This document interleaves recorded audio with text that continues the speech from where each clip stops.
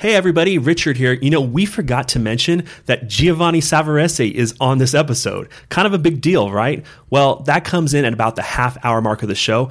Until then, enjoy this episode of Soccer Made in Portland. From pitch side to print to the press box above Providence Park. It's Jamie Goldberg from the Oregonian and Richard Farley from the Portland Timbers and Thorns. This is Soccer Made in Portland. On the scene, all the time.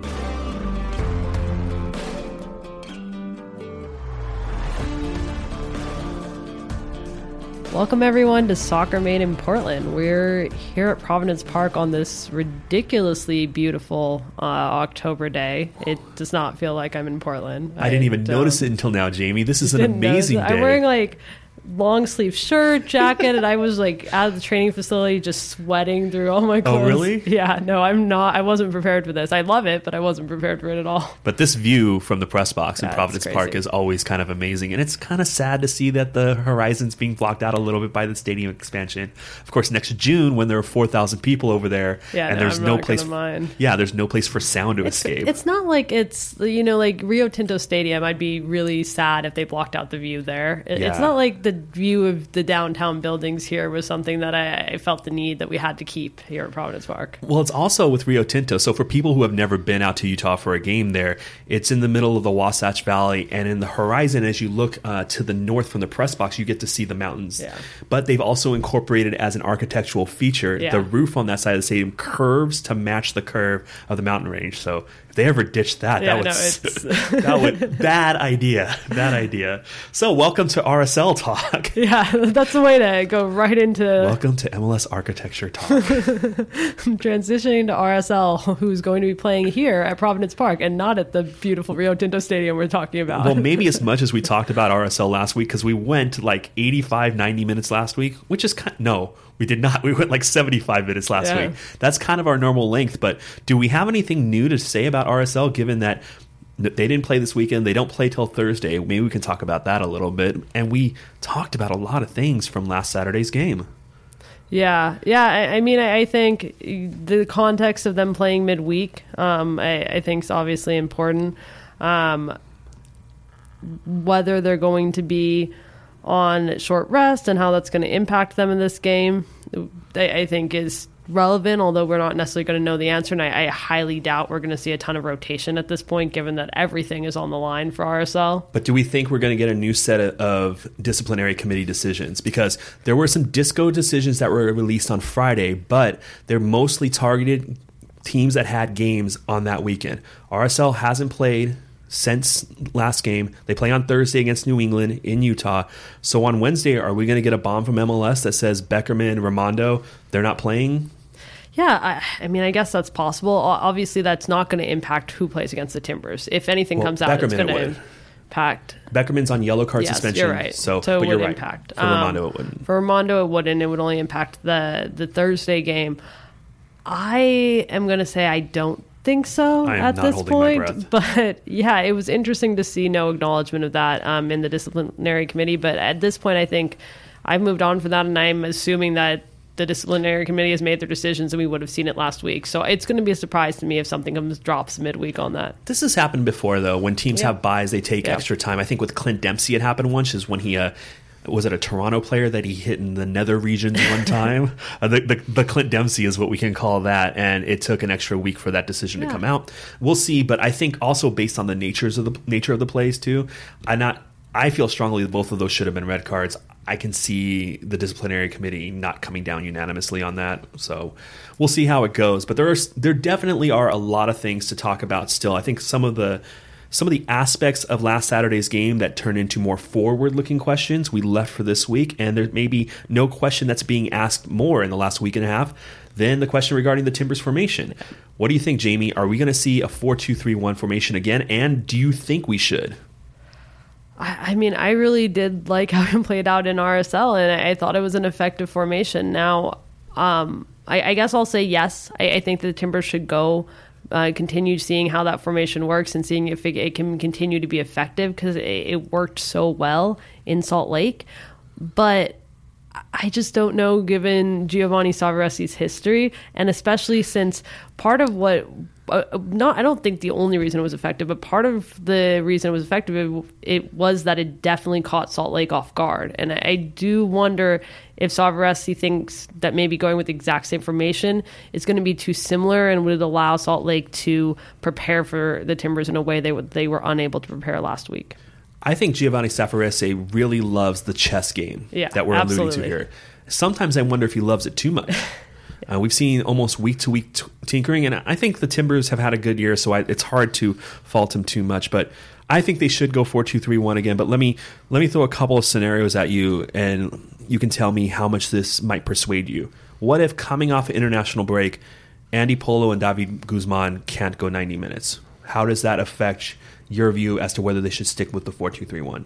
Yeah, I think part of the reason it was effective was how Guzman played. And so, especially in Guzman's case, I think it's a little bit more problematic. I think they really need a good partner alongside Chara in the 4-2-3-1 that's going to be effective in the game. And if they don't think they have that player, I mean, they still could potentially put Lawrence Olm in there. They could change Chara's role and have him sit deeper and maybe put Paredes back in the lineup or something.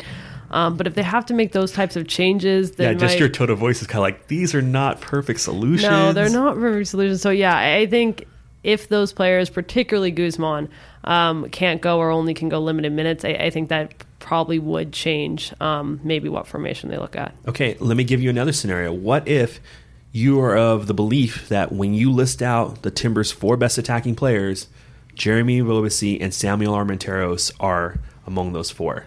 Does that change whether you think the team should go 4-2-3-1? Not necessarily. I think if the other options are available, I think having one of those players come off the bench is fine. I think just how effective we saw them play in Salt Lake, you probably give Ebobisse another start and you let Armenteros come in off the bench and see how that goes. I mean, I think that you have enough attacking talent in the game in that formation, and it worked so effectively that even if it means leaving one of those players off the field, particularly, like we've talked about, Armenteros hasn't been scoring a ton of goals recently. I don't think that's a terrible idea. I'm not going to be surprised if Jeremy Ebobisse isn't starting on Sunday, but I'm probably going to be a little bit confused and a little bit disappointed because to me, and we've had so long to think about this, I have to go back a decent ways now to the last time I felt Samuel Armenteros was outperforming Jeremy Ebobisse. 6 weeks, 7 weeks or so at this point with the off weeks and people going in and out of the lineup. So I ask myself, how long does Samuel Armenteros get to occupy the top spot on the depth chart? Form matters. We're not talking about who we think is the better player in the big picture or who we think is going to be the better player 4 months from now. Who's going to be the better player on Sunday? And in that regard, I think Jeremy Ebobisse has to be in the lineup. I think Seba, I think Diego Valeri have to. And so if you are going to stick with a 4-2-3-1, it's really hard to have Samuel Armenteros in your 11, in my opinion. Yeah, no, I absolutely agree there. I think that leads us into sort of what lineup changes we could see. I think we talked about a little bit about whether we saw Pal or Ridgewell coming back in last week. I think we just talked about sort of where we see Armenteros. Attinella, though, was in training today, and so we'll get a better update from Savarese on like where he is later today. But if he's available, I mean, I think he'll definitely be back in the lineup. I would hope so. Jeff Attinella has certainly earned that. Yes. We have rarely seen this year where players are in the Tuesday practice and they're not available for the weekend. Things can always change. A reoccurrence of the injury can happen. And we've also rarely seen a case where players aren't in the Tuesday or Wednesday practice and do start on the weekend. So whether players are fully training for a whole week is a pretty good indicator as to their availability for Giovanni Savarese. So I think that Gio might be cautious, as he always is with injuries, when we ask him about it, or when you ask him about it in today's press conference. But I think for fans out there, don't be surprised if Attinella is in, and if Attinella is out, there's probably a good reason for that too. Yeah. I don't think we mentioned, but the game on Sunday is going to be here at 2 p.m., and that will be all the games on the Western Conference will be starting at 2 p.m., and all the games in the Eastern Conference will be starting, I think, I love when they 12 p.m. cram all the games onto the same time a week before the end of the season. Yeah, Jesus. I think they would be doing that both weeks, right? Yeah, they're doing it next weekend too. They're having pre-decision day and decision day. Yeah. I mean, I'm sure there's a good reason for it, so just take this as frustration. I don't see why we're doing this. I would like to watch a game earlier in the day. I'd like to watch some games on Saturday. I don't see why we're doing this. to be honest, though, I don't even see why they do it overseas, too. Like, okay, it's the last game of the season. Things are being decided. Let's all kick off at the same time. Well, there are 37 other games in the season. You didn't think those games were important? They counted the same in the standings. Or you think that these professional players who have been in these scenarios their whole life can't adjust a little bit if, hey, there's a game 3 time zones away in the Russian league or something like that, or the Brazilian league, and they can't adjust for it? I just think it's kind of weird, but maybe it adds to drama. Do you think it adds to drama? I think it adds a little bit to drama. Okay. I think the reasoning for it, it's kind of strange to have it the week before decision day. I think the reasoning for it is they don't really want the teams, obviously, to know sort of what they need to do to get. They don't want it to impact the results. So, I mean, if the Timbers know they're already in it, then Savarese decides to start a brand new lineup or something, and they don't want those kind of situations to happen. So I get it. I don't really get it 2 weeks before the season's over. No, I don't get it either. But as you're already alluding to, there are situations where, say, RSL drops points against New England midweek. I think that means the Timbers are in at that point, because LA, I don't think, can get them. Vancouver can, though, still. Vancouver plays on Wednesday for everybody against Kansas City, so this might change. But LA can still get them. LA can tie them on points, and then in this scenario, LA would tie them on points, and Timbers would have to lose both games, so they'd finish with the same win total, and then it would become up to goal differential. But in that, we talked about this before. In that situation, LA would have won 2 games, the Timbers would have lost 2 games. So I think they're 6 apart in goal difference right now. So likely in that scenario, LA would pass them on goal difference too. Anyways, this is getting into minutia talk. There are scenarios even before the Sunday game in Vancouver where the Timbers might know their fate. So again, just having all these games kick off at the same time, it's not like you're solving the problem a little bit. Anyways, we're off track. Let's talk about the Timbers. One note that we have in here is something that I researched yesterday. The Timbers are on 51 points after 32 games. We haven't really stopped to consider what that means because the team has been so up and down this year, and particularly over the last 2 months, they've been really inconsistent. Until their trip to Salt Lake, they've been bad on the road, good at home, but not super convincing at home. It turns out those 51 points through 32 games is the second highest total in club history through 32 games. Only the 2013 season, Caleb Porter's first, is higher. What does that even mean? I don't know. Yeah, I mean, I think in both seasons, in 2013 and in this season, they both had 15-game unbeaten streaks. Mm-hmm. And when you have an unbeaten streak like that, I mean, you're just racking up the points. And so I think the Timbers have had a really good middle of the season this year, and they put themselves in a great position, and that's why they are in a position right now where, like you alluded to, they could clinch. They could clinch, I believe, depending on Salt Lake and Vancouver's midweek games this week before they play this weekend. Mm-hmm. And they're in that position because of the 15-game unbeaten streak that they had. Now, the beginning of the season was poor, but I think they solved that pretty quickly. They can put that behind them. And then this 11-game stretch prior to the RSL game was pretty poor. Yeah. And maybe the RSL game was a turning point. It was definitely exciting to see them play that way. It was huge for them in the standings, and it was a lot of reasons to leave that game with optimism. And if they can now finish the season strong, which home game and potentially playing against a team that's eliminated from playoffs, they have every possibility that they could potentially win the next 2 games. Then they could be going into playoffs in a good situation, in good form. So, I mean, I think when you look at the seasons, there's just a lot of ups and downs to look at. Absolutely. And that's the 15-game beating streak is why they're on the point total they are. I think I feel the same way as everybody else does about this team, which is insecure. Yeah. Don't know whether to say strong things about them. Don't want to go in too much on them because they do have 51 points. So where do you lie? And I think it goes back to the result in Salt Lake. 4-1 victory on the road against a team that had only lost one other time at home this year. That sounds great. But my opinion is that RSL is not a very good team. No matter what that record said. You watch them, they're not very good. My opinion is that the Timbers were underperforming before. They should have gotten some road wins before, and that would have made that road win seem a little less special. But I think the one thing, having, 10 days now to think about it, it's not so much that I didn't think the Timbers weren't capable of those performances. I definitely thought they were. We just haven't seen it consistently. And one game, 90 minutes, that's not consistency. So it answered some questions for me in that they are capable of putting together a good performance on the road. We hadn't seen a lopsided victory like that on the road. They are capable of getting out of this funk that they'd had for a couple months. Okay, now are they capable of being consistent? And given the next opponent, I don't even know, because I would expect them to beat RSL at home by multiple goals, given the level RSL is performing at right now. Yeah, I mean, I think they should be favored to win this weekend, and they should likely be favored to win in Vancouver, because at that point, like I said, it's very likely that Vancouver is going to be eliminated, and it's a winnable game regardless. Yeah, caveat, Vancouver's not good. Yeah, so even if they win the next two games, maybe we don't know how they're going to do against better competition, but I think that'll give them a lot of confidence going to the playoffs. If they can build off this last RSL game, prove that they can consistently play like that, and then head into playoffs potentially on a 3-game winning streak. And a 4-game unbeaten streak, and you add the second half against Minnesota, that'll be 4.5 halves in a row. I personally think the second half against Minnesota should just be thrown out the window. You got a bad team that's at +3. But the game against Dallas, even though it was a 0-0 result, I thought it was a good performance. I thought RSL was a good performance. Again, on Sunday against RSL, I would expect another good performance.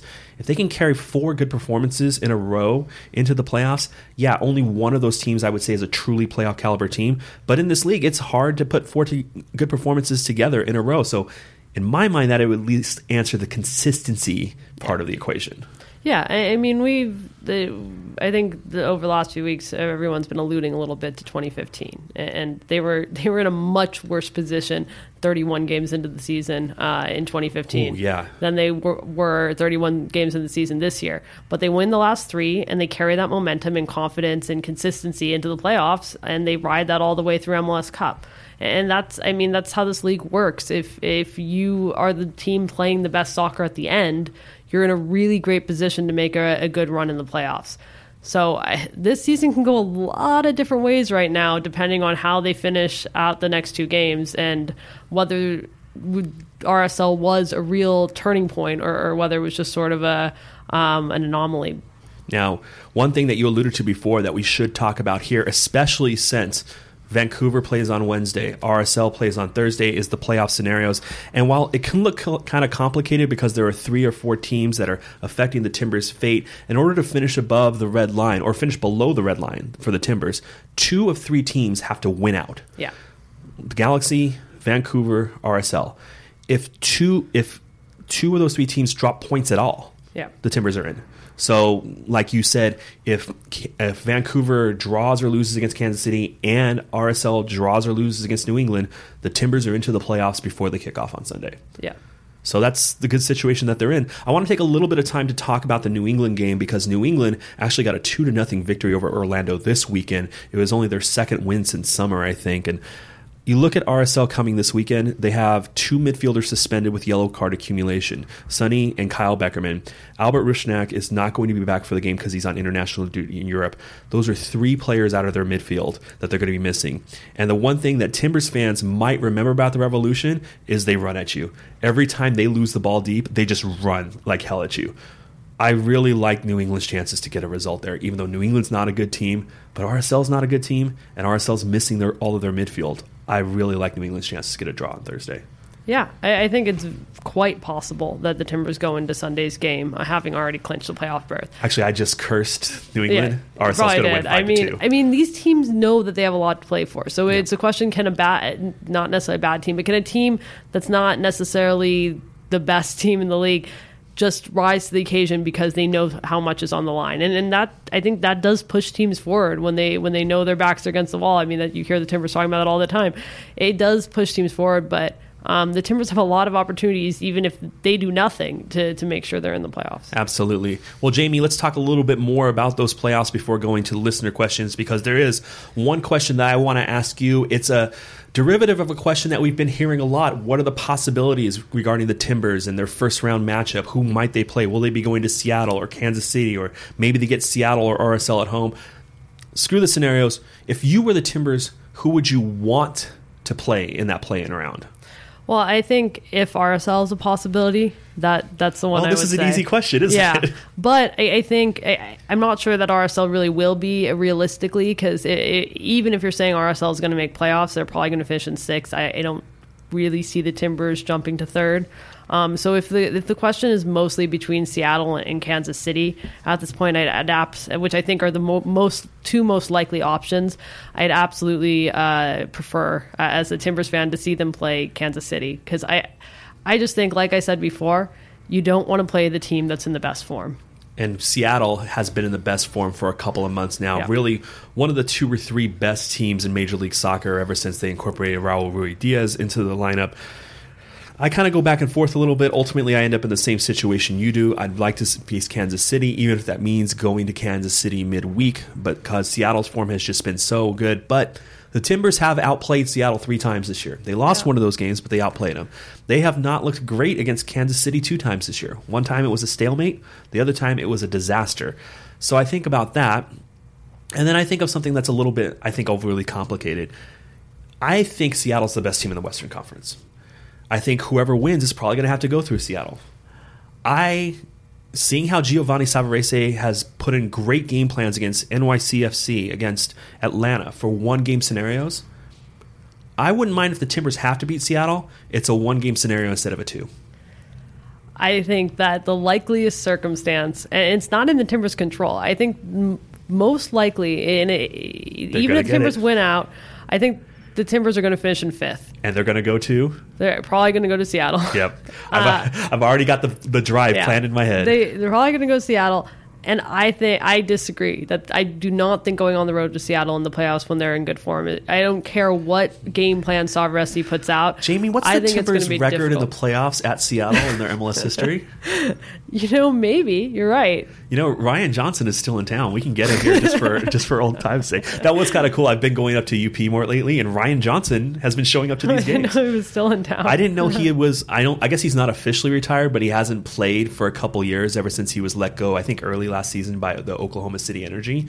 But apparently he's settled in Portland, and you can all see him at Merlo Field randomly. I know he's trained with the Timbers at times. This is so off topic, but I know he's trained at times, and everyone freaks out and says, "Oh, is Ryan Johnson coming back?" And they're like, "No, we're just doing a favor for a local guy that's been with the team." Yeah, they can have all guest teams, all guest 11 for this year, where Ryan Johnson is there and Jorge Pelaza is in there, and we can get a whole team together. You want to do some listener questions?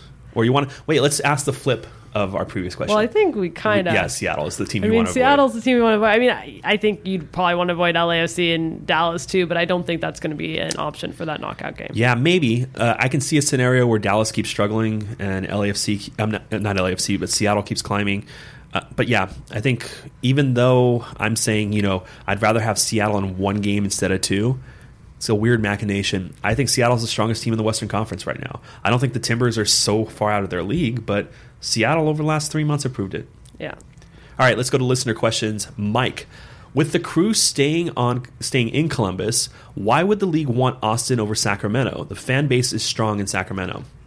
I think this is going to be an interesting... I want to see where you sit with this, because we are both native Californians who have been up here for around a decade at this point. How Californians feel, especially coastal Californians, feel about Sacramento is interesting. So, Jamie, you go first. Okay, well, I wasn't going to bring my own feelings about Sacramento into this. You can if you'd like, but I think that Sacramento would be a better market for MLS to go into right now. I think they've shown that they have the fan support there, and it would be a great MLS team. I don't think that matters, because the ownership that the pre-court, they've come to this deal where the Crew can stay in Columbus under new ownership, but they still, within that deal, they're still giving pre-court the chance to have a team, and he wants to be in Austin. And now I'm wondering, why is he zeroing in on Austin like this question implies? Because he had to choose Austin to get out of his crew lease. That was the only out that he had negotiated. Okay, if you don't own the Crew anymore, you're not tied to Austin. Maybe he just feels he's so far down the road with Austin. But like Mike, the questioner, is implying here, in a world where everything is wide open now, why are you focused on Austin? I mean, maybe, but I don't think he'd have the option to have Sacramento, because they have their own ownership. I just think that's a market that he's already, like you said, kind of already started the process with. And he can abandon 2 cities instead of 1. He could. But I don't think that would lead to Sacramento being there. So, I mean, he would just pick another city that there's no set team already established. So I think it's just because of the ownership that they're focusing on Austin. I think it's a disappointment. This whole situation's a disappointment. And I think ultimately Sacramento, is probably not going to end up with a team unless MLS continues expansion to even more teams. And I don't really think that's right. I think Sacramento deserved. I've been saying that since they were in the round of expansion. I think they've deserved this, but I think they've gone with maybe sexier markets.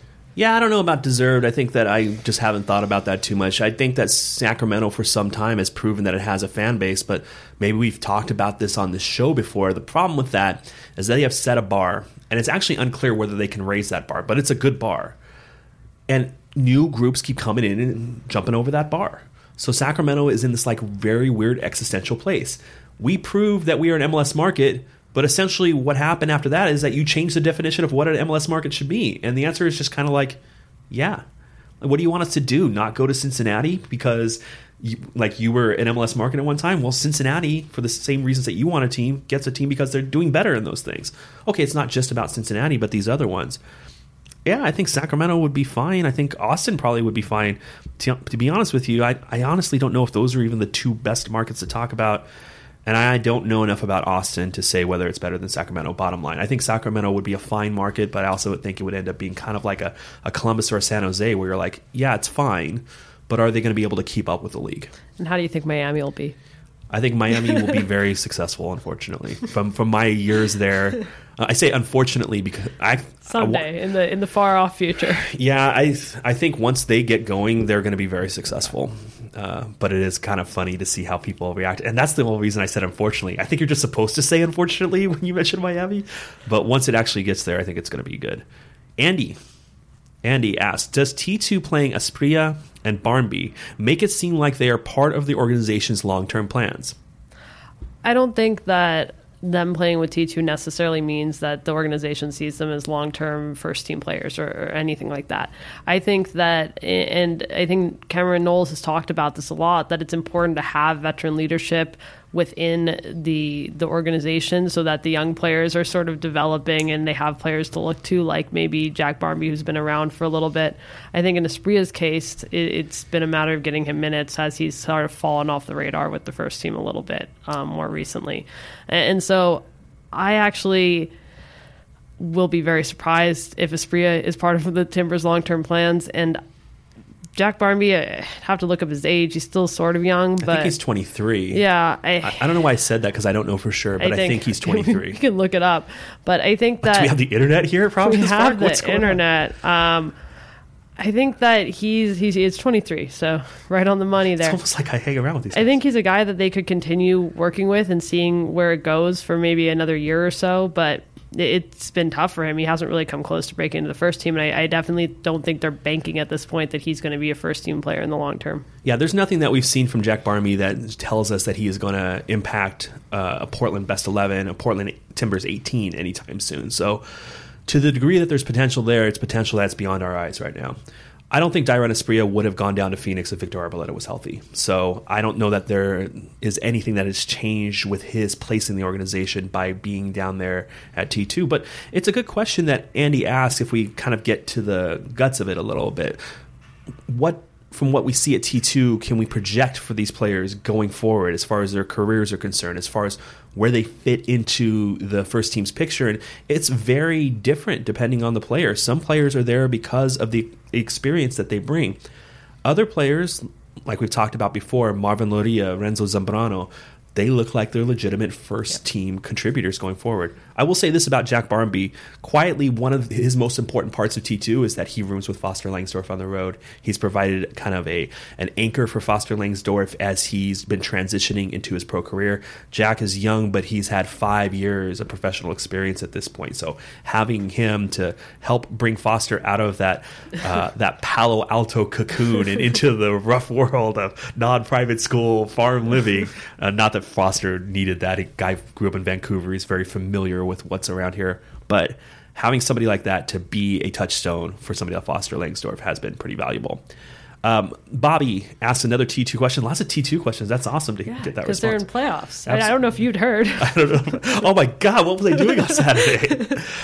Bobby asked, now that T2 is in the playoffs and they will play their playoff game Friday at Phoenix, do they have any additional restrictions in terms of who can be loaned down? They do. Additional just meaning the rules for the playoffs kick in. You have to have made 5 appearances in the regular season to be loaned down. I don't know if there are any emergency scenarios where that ends up being alleviated based on if you're a goalkeeper, if the rules are different, or if there are injuries. You have to have made 5 appearances, and then there's a roster freeze late in the season for USL teams, and one of your appearances has to be within the window between the roster freeze and the end of the season. So I think you were telling me that part of the context of this is like, well, if they really wanted to win this, could they just send down Sebastian Blanco? Well, they would have had to plan it out a little bit longer than that. And I think it's actually a big fault of the whole organization that they didn't see this out. They could have played the long game on this. They should have. Trophies matter. Yeah.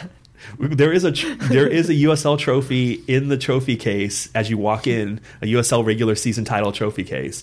I don't know why they don't. I really don't know why this organization. Yeah, I mean, why didn't they plan ahead and have Blanco play on Friday and then come straight back and play on Sunday here? I don't know why. we that is something that we should ask somebody. Who do you think would be the best person to ask about that? Yeah, let's ask. Maybe we should ask Giovanni Savarese that question. You know what? We're gonna stop this podcast right now. Go get Giovanni Savarese and do this 15-minute interview we did with him on Tuesday at Providence Park. Well, Gio, thank you so much for coming on the podcast. I think we had you on earlier this year, but it's been quite a while. I had a different host, I think, back then. So thank you so much for coming on. My pleasure to be with you guys. So I wanted to start by asking just about, I think you've been asked a lot about what have you learned, what are adjustments you've had from a coaching aspect. I'm interested in what has most surprised you about Portland and adjusting to the city here. I think it's been a great experience because I didn't know much about Portland. Coming here, I enjoy the city, the calmness, the quality of life that there is in Portland, the vicinity of everywhere that you go to, even though people tell you, oh, you got to go all the way 50 minutes away. For me, 50 minutes away is right here. So it's been pretty easy for my family, my daughter going to school close by. You know, everything is a walking distance, and being able to spend a little more time with my daughter, with my wife is great. You know, coming from work. So in New York, you know, I love New York, but it's more traffic. So being able to be here in a city that is calmer has been great. Besides the fact there's some very good restaurants, besides that there's good people, I've been enjoying Portland, and that's the city. Besides the organization, which I'm very content to be part of this organization. And just following up on that, you mentioned your family, and I don't think a lot of people know that your family wasn't here for much of the season. How has that changed for you, the experience having them now here settled in with you? You know, when you go back home, I think let me rephrase that. I think it was important for me first to be by myself here. You always want the family to be with you, but I think the beginning was important for me to mainly focus on everything that I had to do to get things right, and it was, I think, important for me to spend the amount of time that I had spent in my office and in the practice facility to make sure that we get things right. The family came in. It gave me the time to be able to organize certain things for them to come in a better situation. And I'm glad now to be able to go back home, see them, be able to go and watch my daughter play volleyball. And so it's great to have the family. Of course, I missed them during that time, but it's great now that they're here. I'm excited to hear your daughter's a volleyball player. We'll have to talk about that another She's a soccer player, but now she's been playing volleyball. These are like two of my 3 favorite sports. Volleyball is right below basketball on the list. How did your family react to the idea of relocating across a continent? I've been a fortunate man because my wife has been supportive all the time, and she understood that it was the right thing for me to do, the right club for me to be part of. And it was just about planning how we can do the best planning to make sure that everything is right. And she has always supported me, helped me in every single way. And, you know, it's not easy, you know, especially when you're in a city for so many years, for my wife, so many friends, so many people that she knows, family. But I can tell you that she's been enjoying Portland. As I said, the quality of life, the calmness of the city has been very good. I remember when I was 14 years old and my parents told me we were moving, I almost built a fort in my room and wouldn't come out of it. And eventually they convinced me. But I think if I was moving to Portland, I'd be kind of excited about it, mostly because the reputation Portland has for being a weird place. How weird have you found Portland? What's the weirdest parts about Portland that you've seen so far? That's a tricky question. That's definitely a tricky question. No, I enjoy the city. And I'm always one that looks at everything in a positive eye and the beauty of each place. And I've seen so many good things about Portland that I don't need to look at anything else, and going to T2 games and seeing how many people go there and especially the Thorns, coming here at the stadium. It's been great all around being part of this organization, being part of the city, and enjoying the food, enjoying the family now. So a lot of positives. With sort of the season, obviously the transition from NASL to this level, it's obviously better competition, but what have been the biggest things that you feel like you've learned and adjustments you've had to make as a coach moving from NASL to MLS this year?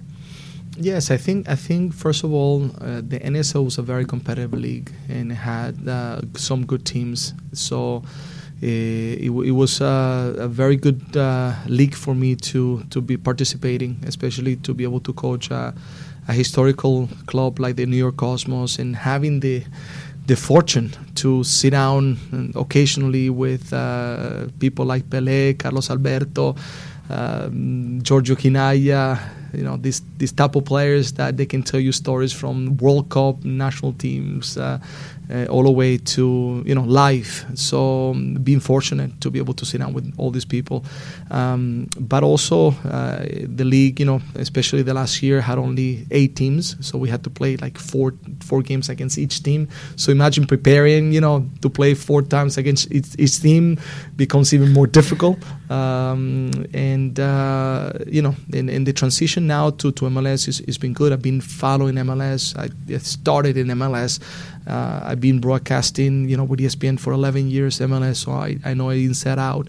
But being able to be now here, it's been great. And of course, the game is a little faster. I think the thing that has helped MLS has been now, the new DPs, the TAM players that make the level higher. The fact that every stadium now there's a lot of people coming to watch, and that each team brings you something different, and there's not a game that is going to be the same after the other. So you have to prepare constantly. So for me, the good thing also in the Cosmos, I used to do basically almost everything, So now I can concentrate in coaching more than anything else, and that's a good thing. That's one of the transitions. Having Gavin, having Nick with the sports science, having so many people around to be able to help, and everybody doing their part is a great thing to be part of the Portland Timbers in that sense, and in Major League Soccer. Coach, I want to learn a little bit about Venezuela from you. Because from the outside, I know that Venezuela is a big baseball nation. It's a continuing to rise soccer nation, hoping to get to that World Cup berth. But what was it like growing up in Venezuela, developing as a soccer player there? Because I feel like I hear a lot about Argentina and Colombia and Brazil, but not a lot about Venezuela. It's interesting question, interesting story in regards to Venezuela in soccer. First of all, Venezuela has always had a lot of soccer in youth. So being able to play in Venezuela soccer wasn't a difficult thing.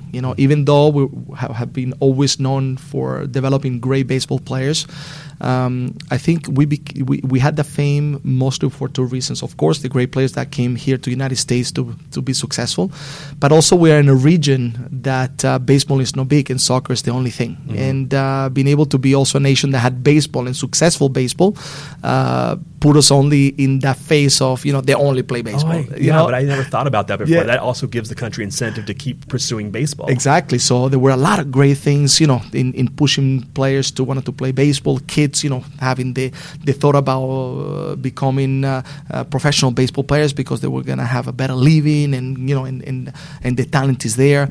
But soccer always was very good at youth. And because we didn't have that many great results with the national team, it was always thought that we were not a soccer nation. And also a lot of the parents, to be honest with you, a lot of the parents, they wanted the kids to go to school and get a degree more than become professional soccer players. So I can tell you many of my friends that were very good soccer players, their parents will say, listen, you better use that to get a scholarship in the United States, or you better use that to go to school, but you're playing only 18. And but then there was a change. There was a change that came with Pastoriza, the Argentinian coach who came to the national team and changed a little bit the mentality. We started getting better results. Then Richard Páez came, and the Venezuelan national team that was always known as a Vino Tinto, but not in that great scale. Now we became the Vino Tinto of everyone in Venezuela. So a lot of kids wanted to be part of it. A lot of kids saw soccer now as a way of being in the future. And from that point on, we start getting better results, better players. They're being more focused on developing the professional league, and we have had now the recognition to have so many players going overseas. When I used to play, I was one of the few Lone Rangers Venezuelan playing overseas. But now there's a lot of great players out there, and we are, we're very respected. But the youth is still the same as it used to be when I was a little kid. And my parents, being Italian, they love to watch soccer. They would love seeing and taking their son, me and my brother, to go play soccer.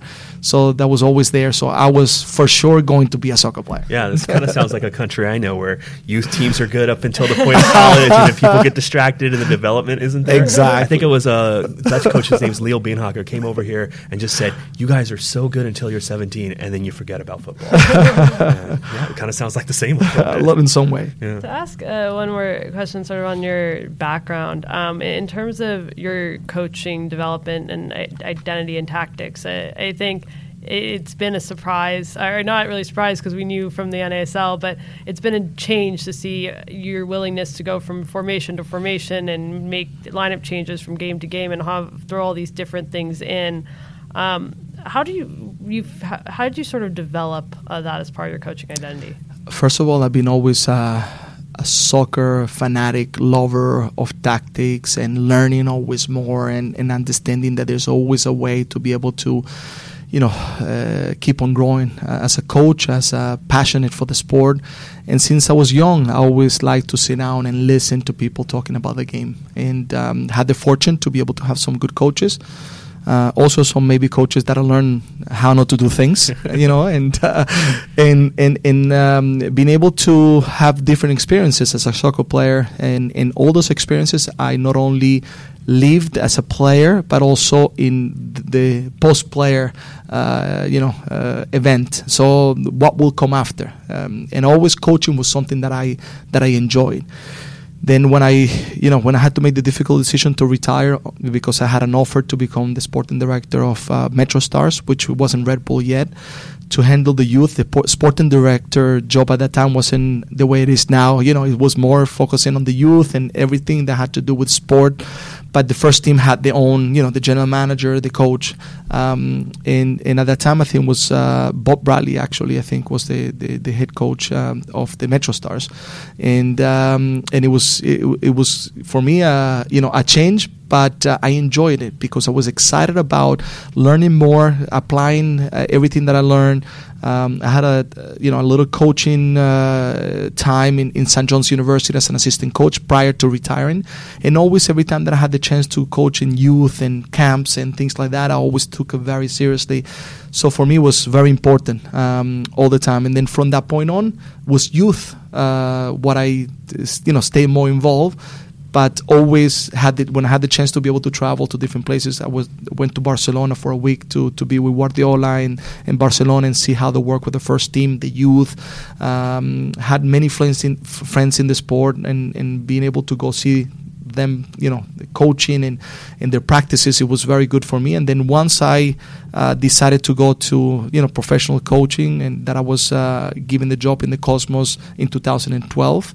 I had no doubt that was the direction for me, and that every year I had to learn more and more. And so, of course, through that process, I felt more comfortable with some formations and from ideals, and I had my beliefs very clear in what I wanted. but every year, you grow more and more, and I think, you as a coach, you have your ideal scenarios and the things that you love the most, but sometimes you also have to adapt to players and to what you think might be the best scenario for the players in that process of getting also where you want to be, and you have to be tactical, flexible in those moments, in being able to make sure that the transition goes the best possible way. That feeds perfectly into the area I want to talk about. Through watching your team develop and also watching how you manage games from 0 to 90, it's given me an opportunity to talk about concepts like catenaccio and the way that, in Italy, that philosophy of approaching the game developed. And I've written about how you can almost see the Spanish influence, not the Spanish influence, the Italian influencing you, and just how you're willing to patiently wait for the game to evolve before making your big tactical moves. To what extent do you agree with that? To what extent do you agree that a lot of the tactical influences that you're showing are Italian-derived? I think I learned a lot. Not only me, I think many coaches can tell you that Italy has been very good for them. Starting from Guardiola and many others that have been able to play in Italy, because the game is very tactical. They make you think a lot. Especially when you're a player. Sometimes there's moment that you go like you have to do things over and over and rethinking, and they push you, but they make you think. I feel that personally, I've been always a coach that is more offensive-minded than defensive-minded, but also I'm one that recognizes that you need to be strong defensively if you want to be able to have a good season. You can not only feel that the attack is the only thing. You have to have a great balance, and I think while you're growing in that area, your defense has to be strong, and I think you have to be able to adapt to different scenarios. So for me, this season has been good to be able to apply certain things, to be able to interact with the players, to make sure that we're all on the same page. And that's why I said before that I'm very content, I think, where we are right now, because I think the entire team, all of us, we see exactly where we want to be, where we are trying to, what we're trying to bring. And I think it's been a season that adaptation from the players has been very good. In terms of sort of navigating the season and getting to a point where you feel like the players are where you want them to be, obviously the game against Salt Lake was a huge win for you guys and a great performance. And the 15-game unbeaten streak was really important too. You had that sort of stretch of 11 games after the 15-game unbeaten streak that, especially on the road, were up and down. How did you sort of navigate that stretch and get to a point now where the players seem to be moving now in the right direction that you want? It's a balance. It's a balance first in making sure that the guys feel fresh, that the guys feel rested, because sometimes you get to moments which is very common, that you want to push the guys so hard that you get into a point that they cannot give you everything that they have because they already given it.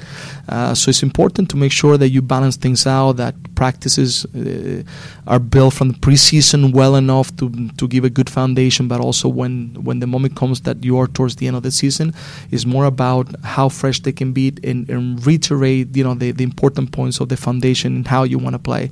And I think we've done that. I think the guys are feeling in a good way to confront everything that we're gonna face right now, and hopefully, as we said before, have a very good momentum in these two matches, and hopefully in something more after. Okay, Coach, I have some quick hit questions for you. In terms of influences, other coaches you've looked to as far as to draw inspiration, I tend to think that this goes into, I like his tactics, I like his man management. Who are some coaches from a tactical perspective that you've drawn inspiration from? Always, I think on the field, I have loved the coaches that are able to bring a good fluidity of play, and teams that can manage them all more in possession, and be able to be difficult to stop, because they bring always the element of surprise in the way they attack. It's never one way, and I think Guardiola has been fantastic in that sense, to be able to do that. But it's been other coaches that you have to enjoy. I'm not one to say I only follow this. I'm constantly watching games after games, and sometimes from games that you don't even think, which my wife says, I can't believe you're watching, Latvia against Cyprus, we like to watch everything, because you never know how you can continue to learn in different matches. But then the aspect also that is very important is the team management outside the field, and there's guys like Ancelotti, which I had the pleasure to be able to share and be with him. Sir Alex Ferguson, that I had the chance to sit down, have breakfast with him, and listen to his advices and how he was able to manage an unbelievable club for so many years. So there's so much to learn, so much, but I've been fortunate enough to be around so many people that I constantly continue to watch, learn, and this is my passion to keep on learning. Yeah, that was my follow-up, to talk about people in terms of their man management. Ancelotti is the nicest guy that you'll meet in this business, so that comes to mind immediately. One player that you would most want to coach? Oof. Either retired or still active? There's different players. I mean, I had the fortune in the Cosmos to coach, I will say, three fantastic players, in Juan Arango, who was my my teammate in the national team of Venezuela, Raul from Spain, in which he pushed me to make sure that every practice was sharp and good, because otherwise it would go the other way. This is the Raul we've heard about. And Marco Sena, who was a fantastic player. So three unbelievable top-notch players that I feel fortunate to have coached, but being able to coach a Valeri Blanco, Chara, I said it also. Chara, when I was in the Cosmos, if you told me who would you pick from MLS right now at this particular moment, and it's only one, I would have chose Chara. So, I'm content to be coaching all the players that I have, because I believe in them, and that's it. Anything else, Jamie? Well, we can give Coach Savarese the same opportunity we gave Coach Parsons to interrogate you for a little bit. We talked to Coach Parsons, and at the end of it, I didn't tell Jamie I was doing this. I said, "Okay, now's your chance. All these questions you wanted to ask Jamie Goldberg over the year, now's your chance." And I can't remember what he asked, but I think at the hard ones. Yeah, a tough one. Huh? He prepared well. Coach Parsons actually asked you to identify one mistake that you thought he had made. He did. Why? I'm giving Coach a chance to think of one question that he might have wanted to ask you throughout the year. So has been the most difficult question that you had to ask me during the year? Probably, having to ask about, I think it's always the hardest when you have to ask about specific players being away from the field. So in terms of Liam being away from the field has been probably the most difficult thing we've had to talk about this year. Definitely. No, I agree. And but I think the good thing has been the communication. It's been good. So I have enjoyed that part as well. Thank you again to Giovanni Savarese for coming on the podcast. It's really, we should have just had him talk the whole time. We don't need to analyze. He knows what's actually going on. But one thing I think about, I always feel a little bit bad when I call him Gio, even though everybody does. I feel like it's a little bit familiar, a little bit disrespectful, because there are other things I can call him. Like at practice, I'll call him profe, but that's basically like as a hint, like, hey, I kind of want to speak Spanish sometimes to improve my Spanish. I'll call him coach. I call every coach. I sometimes call him Gio, and I feel guilty. Yeah, I don't know. I've been calling him Gio since he first showed up, and I remember him asking the media, or someone in the media said, "Do you go by Gio, Giovanni?" And he's like, "Gio for my friends," and I just decided that you're his friend. I do remember that, and I was like, okay, for a couple of months I need to call him Giovanni. Yeah, and I think I just called him Coach or Profe. Gio's just way easier to say. And every single person calls him Gio. Yeah, it's hard to make that transition. I've been calling you Gio since before you came here. So, speaking of transitions, friend of Gio, we have a hot take interlude to do. It's named after Chris Reifer, the notorious Chris Reifer. Chris Reifer Memorial Hot Take Interlude. I went first last week. You're going to go first this week. Tell us what you're hot about. Yeah, I'm not going to talk anymore about the notorious Chris Reifer, but no, I the NCR. I wanted to actually talk about Hayley Raso, because the notorious Hayley Raso. Yeah, notorious. Everyone's just gonna be notorious now. Yeah, no, I want to talk about Hayley Raso. I was. Obviously, everyone knows she broke her back, and that's been a difficult injury that she's been dealing with. What? I didn't hear anything about this. You haven't heard anything about it. I'm going to have strong opinions about how people react to this. She broke her back. She had to stay in Washington. It took a while to even come back to Portland, was in a wheelchair when she was at the Thorns games, and is now back in Australia and is going to play in the W League season, although she, I think, is still working her way back from her injury recovery. But there was an article this week, I think, out of Australia that went in, a really good article. She shared it for anyone looking to find it. That went into like a lot of depth about her process back, and it was really interesting. But the point from it that I hadn't been thinking enough about, I think, that I pulled out of there is her mom and her both talking about how she was carried off the field after the injury. It's a back injury, and she's taken off on not a hardboard, just a basic stretcher. Yep. No neck support whatsoever, just taken off, put on the side of the field for a while in excruciating pain, just lying on the side of the field, and then taken off on the same stretcher finally into the tunnel. And I hadn't thought enough about this, but I am now really upset that is what occurred, because given that she broke her back, it sounds like there's going to be no issues in her injury that come from the way the medical treatment went after she sustained the injury on the field.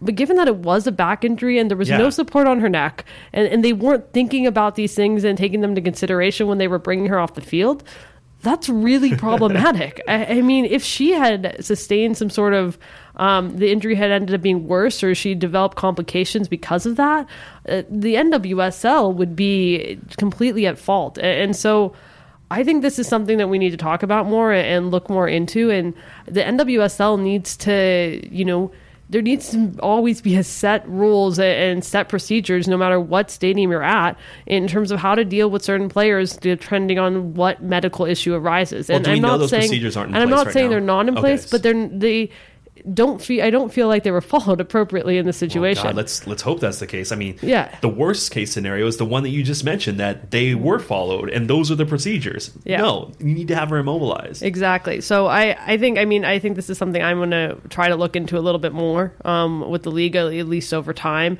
and something I would like to talk to Haley about more. But even that aside, I think putting more emphasis on that aspect is important, because that should not happen, especially for a player dealing with that type of injury. Yeah, I'm kind of glad that Haley and her mom talked about this, because this is the type of issue that I really can't talk about too much until they talk about it, because it's a personal health issue. It deals with a lot of things that become complicated. This is an area that absolutely you have to be cautious about people's personal health information. And in this scenario, I don't know what the procedures are. I don't know what was available to the people in Boyd's, Maryland that day. But geez, even if you knew at the time that this injury was more about pain than actual long-term effect, why take the chance? I don't know. I feel like I'm not a medical health professional, because I'm not a medical health professional, but it certainly makes me feel very uneasy, and it continues to make me thankful that her injury wasn't worse, because if it was something else that wasn't what it ended up being, woof, could have been bad. Yeah, and she, her mom clearly was upset about it, and she, even with the comments she made in the article that I read, was uneasy, and she's much more of a medical professional than either of us. Yes. I wonder if that's what she was thinking. What if she was giving advice at the time? It's like, no, do not turn me over until you have me strapped to a board. Like, she's using all of her education to inform the process. I'm glad to see that Haley is back doing her recovery in Australia. Hopefully we'll get to see her at some point this W League season. It does sound like that between the travel back to Australia and the transition between leagues, that they're extending the timetable a little bit on her recovery. Don't know that for sure. It appears that's what it is. But it is good to see we've gotten to the point that we can complain about the process rather than having to continue to live in the process. Yeah. My hot take is nowhere near as serious. I don't even know if it's a hot take. We've got to come up with another name for this segment, because we never have hot takes. Like, taking care of people with broken backs is not a hot take. But this one is a little bit more argumentative, because as the regular season starts to end for the Major League Soccer team, we start to look at next season. Jamie's just alluded to a little bit. Will Dairon Asprilla be around next year? Will Jack Barnby be around next year? One of the places that I became concerned with last week, because I wrote a story about it, was the fullback depth. We talk about Zarek Valentin has established himself, and then Jorge Villafana has been brought back in, and Alvis Powell has had some great moments this season. And even Marco Farfan said, hey, quietly, I've gotten more MLS minutes this year than last year, which is true, but it'd be nice if he had a pathway to have even more minutes next year. So I think the Timbers have to make some hard decisions with their fullback depth chart.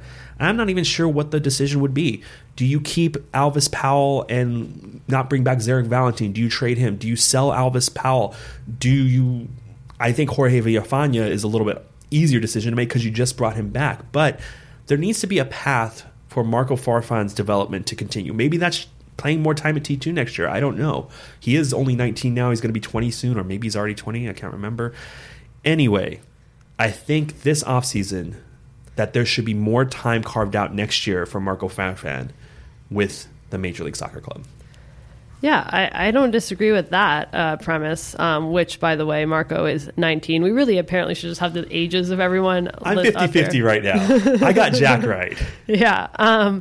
But yeah, I absolutely agree that there needs to be more of a path for Marco, who's done well overall. He has definitely had some up and down performances, but he's a young player and you can see the potential, and with more minutes, he's just going to get better, and he can clearly hold his own at this level. So yeah, I agree.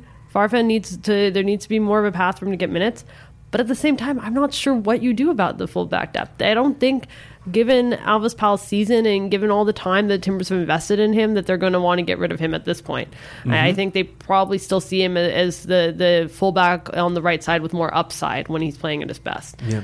Zarek, unless he gets a big raise or something next year and something happens with the salary cap issues, is an affordable, incredibly good utility guy to have at fullback who can start, who has shown he can start, but can also be just a really good guy on either side that you can have as a depth piece.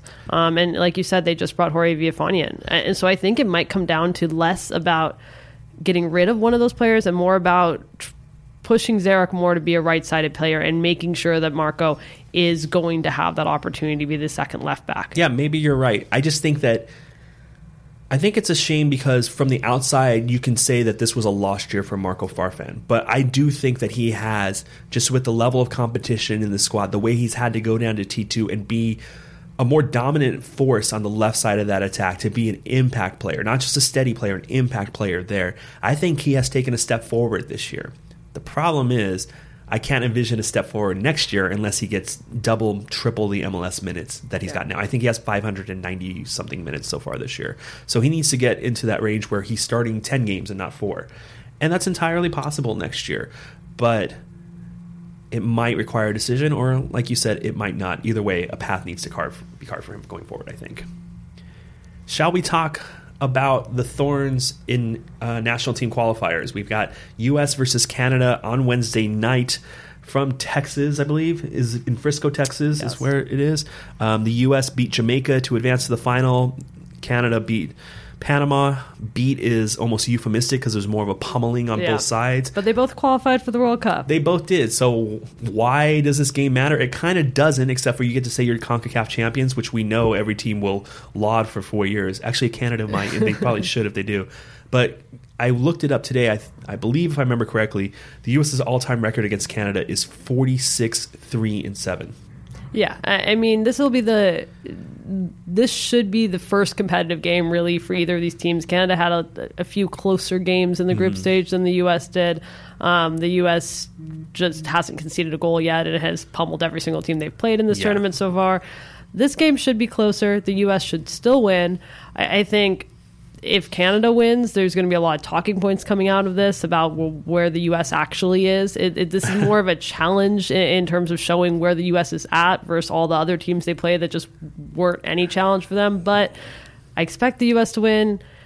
I don't expect this game to be all that crazy competitive, but I guess it's a good opportunity to see two teams that are more on par go up against each other. I mean, Canada is a legit second-tier power in world soccer. Yeah. If the U.S. loses to them, it's going to be a surprise. But honestly, compared to the wealth of evidence we have on the U.S. program to date, the U.S. would have to lose a couple of games like this for me to change their point of view. I think it's almost insulting to Canada to think that if they did win, it should be a huge identity crisis for U.S. soccer. No, Canada is a good team.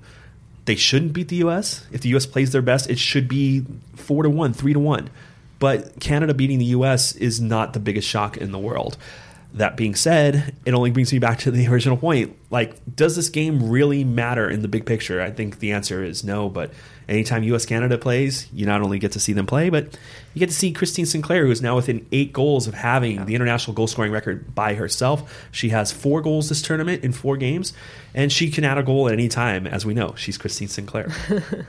So that'll be a reason to watch. Another reason to watch will be the 3 Thorns players on the U.S. side, although we're likely to only see 2 of them on Wednesday. Those 2 being Lindsey Horan, who has not only been a consistent starter during this tournament, but has been playing a little higher up the field than we're used to her normally playing, and then Tobin Heath, who has been the regular starter at right wing. Anything changed from last show regarding those 2? If anything, It just seems like they're solidifying their place even more. Yeah, I think they're solidifying their place even more. I think Lindsey, I think Jill has said she wants her to score even more goals. We've not necessarily seen that, but I think in terms of providing assists, she's done that fairly consistently in this tournament. I think the exciting thing about Lindsey Horan, and this, I actually got into a discussion with Jonathan Tannenwald on Twitter about this 2 weeks ago, how Jill Ellis had said that the one thing that she wants Lindsey Horan to work on more is her shooting from beyond the box. And I was having a discussion with somebody about this over the last week about, Lindsey was never bad at shooting from distance, but the thing is she wasn't at like Megan Rapinoe's level. She wasn't at Tobin Heath's level. And the exciting thing about Lindsey Horan is you can now go to her in any facet of her game and go, be like Megan Rapinoe, be like Tobin Heath. Even if that's not what you're going to make your money on, you, in every aspect of your game, should be expected to be as good as anybody else in the world. And I never really thought about it like that, but that's kind of scary. That these aren't weaknesses of hers. It's just that you're not 10 out of 10. Why aren't you 10 out of 10? Yeah. What a crazy life that is. Yeah, no, I'm really excited to see Lindsey Horan play at her first World Cup next year because I am excited to see how much more she's going to grow between now and then. I'm excited to let her use her French more often. It's been a while now. Ever since Amandine left. That's the main reason. Send her to France so she can practice her French. What if she just did all of her social media in French during the next World Cup? It'd be tremendous. I suppose so. And then she would have people like Amandine making fun of her accent. Tobin Heath, I don't even know if there's anything else to say about her other than the fact that coming into this tournament, I think there was a reasonable debate because neither her nor Mallory Pugh had really been healthy at the same time as to which one of them was the starter. And I think it's clear that Tobin Heath is seen as part of Jill Ellis' starting 11 at this point. Yes, absolutely. As it should be. So, listener question from Heath Mauger. What should Thorns fans be on the lookout for in the coming Australian W League season? So we haven't had official announcements of this, but we do know from Australia's teams announcing things that Celeste Bure will be back in Australia on the same team as Hayley Raso. Brisbane, I believe, was the team. Yeah. There are a couple of other Thorns players that will be down there. We know the Australians will be, Caitlin Ford will be with Sydney, Ellie Carpenter will be with Canberra, and there are going to be more announcements to come. But it's going to be pretty much the same as last year. You're going to have a good, healthy slice of the Thorns roster down there, enough for you to be able to follow it and actually be pretty invested if you want to. Yeah, like you said, I haven't heard all the players going. I know Britt Eckerstrom went last year. I would assume Emily Sonnet will not be going this year because of the point that she's on with the national team, but you never know. Yeah. I don't know the situations yet. So no, it's a good assumption. It was kind of shocking last year that she got back into the national team because that was the first time I remember since NWSL started that a player both had gone down there and got called into January camp. Yeah, so it's possible. I mean, we'll see what other announcements come, but I think that, yeah, for Thorns fans, as it has been for the last few years, there's going to be plenty to watch in terms of players that will be competing and likely be competing for championships in the Australian W League. Fashionable Anarchist, kind of building off this, said who's going where. We kind of talked about who we know and how is the rehab going for injuries. I mean, obviously, I think the main injury is Hayley Raso. Trying to think if there's anyone else. Reynolds. Yeah, Catherine Reynolds, who said she was making progress last time I talked to her. But maybe you can give a better update on that. In terms of Raso, I think from what she's posted, she's been on a bike. And so it sounds like she's making progress, but is not yet at the point where she's back on the field. Actually, I can't update on anything beyond what Hayley said in public, and it has nothing to do with like I'm releasing information that needs to stay private. It's just that when players go away, clubs tend to have very limited contact with them. For the players that are in town, they are still around, they come and work out, but for most players, particularly in the first weeks after the season, particularly when you've got personal things to take care of that you had to put off during the season, you're not around that much. Catherine Reynolds was already making pretty good progress by the end of the regular season, to the point where if she had 4 or 6 more weeks, we might have been able to well, she would have to be pulled off the field at that point. So I think that health is less of a concern with her, just where's she going in her career at this point. Hopefully she's going to be back because she's super, super important to this team. Okay, let's go ahead and transition out of our brief Thorns section and transition back to looking at Sunday. Very important game, obviously, for the Timbers. Even if they qualify for the playoffs, it's important to keep their top 4 hopes alive. RSL, we know I don't think RSL is very good. So, Jamie, how many goals are the Timbers going to win by on Sunday? What if I said a loss after that? No, I am. That should have been your hot take. Yeah, I am going to predict a Timbers win. I think I'd be silly not to after last week, but we'll see what happens. I'm going to predict the Timbers are going to win this game 2-0. So it's going to be a pretty...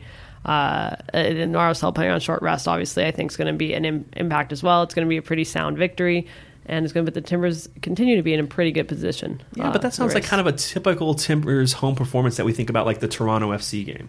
We don't think about that game very much because Toronto actually rotated some players and it was midweek and everything, but that was a pretty, well, aside from the first 10 minutes where they hit the post, a pretty decent performance. So I wouldn't be surprised that the performance played out the same way. For me, boy, I hope I get a decent amount of points for this if it happens, even though it is something that under normal circumstances shouldn't get points. But it's been a little bit of time since Diego Valeri scored a goal. I'm going to predict that he's going to use this last home game of the season to get back onto the score sheet, to keep up or keep a little bit ahead of Sebastian Blanco in that column.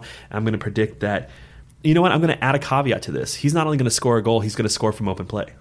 So if he scores from a penalty kick, I will say this. No, if it's a free kick, I will still count that. Just a non-penalty kick goal he has to score. And I think part of why I'm doing this is that Mike Petke bizarrely made such a big deal about Diego Valeri after the last game. Oh yeah, Valeri this, Valeri that, as if Sebastian Blanco didn't exist and did just put 2 goals on him at home. So I think Valeri is going to justify that hype this Sunday and get back on the score sheet. All right. So I guess all we have left is the fantasy update. In third place is still Jamie B. Goldberg FC with 1,170 points. Armin Terrors is in second place with 1,181 points, and Blood, Bath & Beyond in first place with 1,194 points. This is like the top of the Bundesliga. It never changes at this point. It hasn't changed recently. Although Bayern Munich has looked like crap this last month or so. But we can talk about that on our Bayern Munich podcast. Yeah, that other podcast that we have. That's all for this week. You can find us every week on OregonLive.com, Stumptown Footy, and Timbers.com, or you can subscribe on iTunes or Stitcher. And until next week, take care.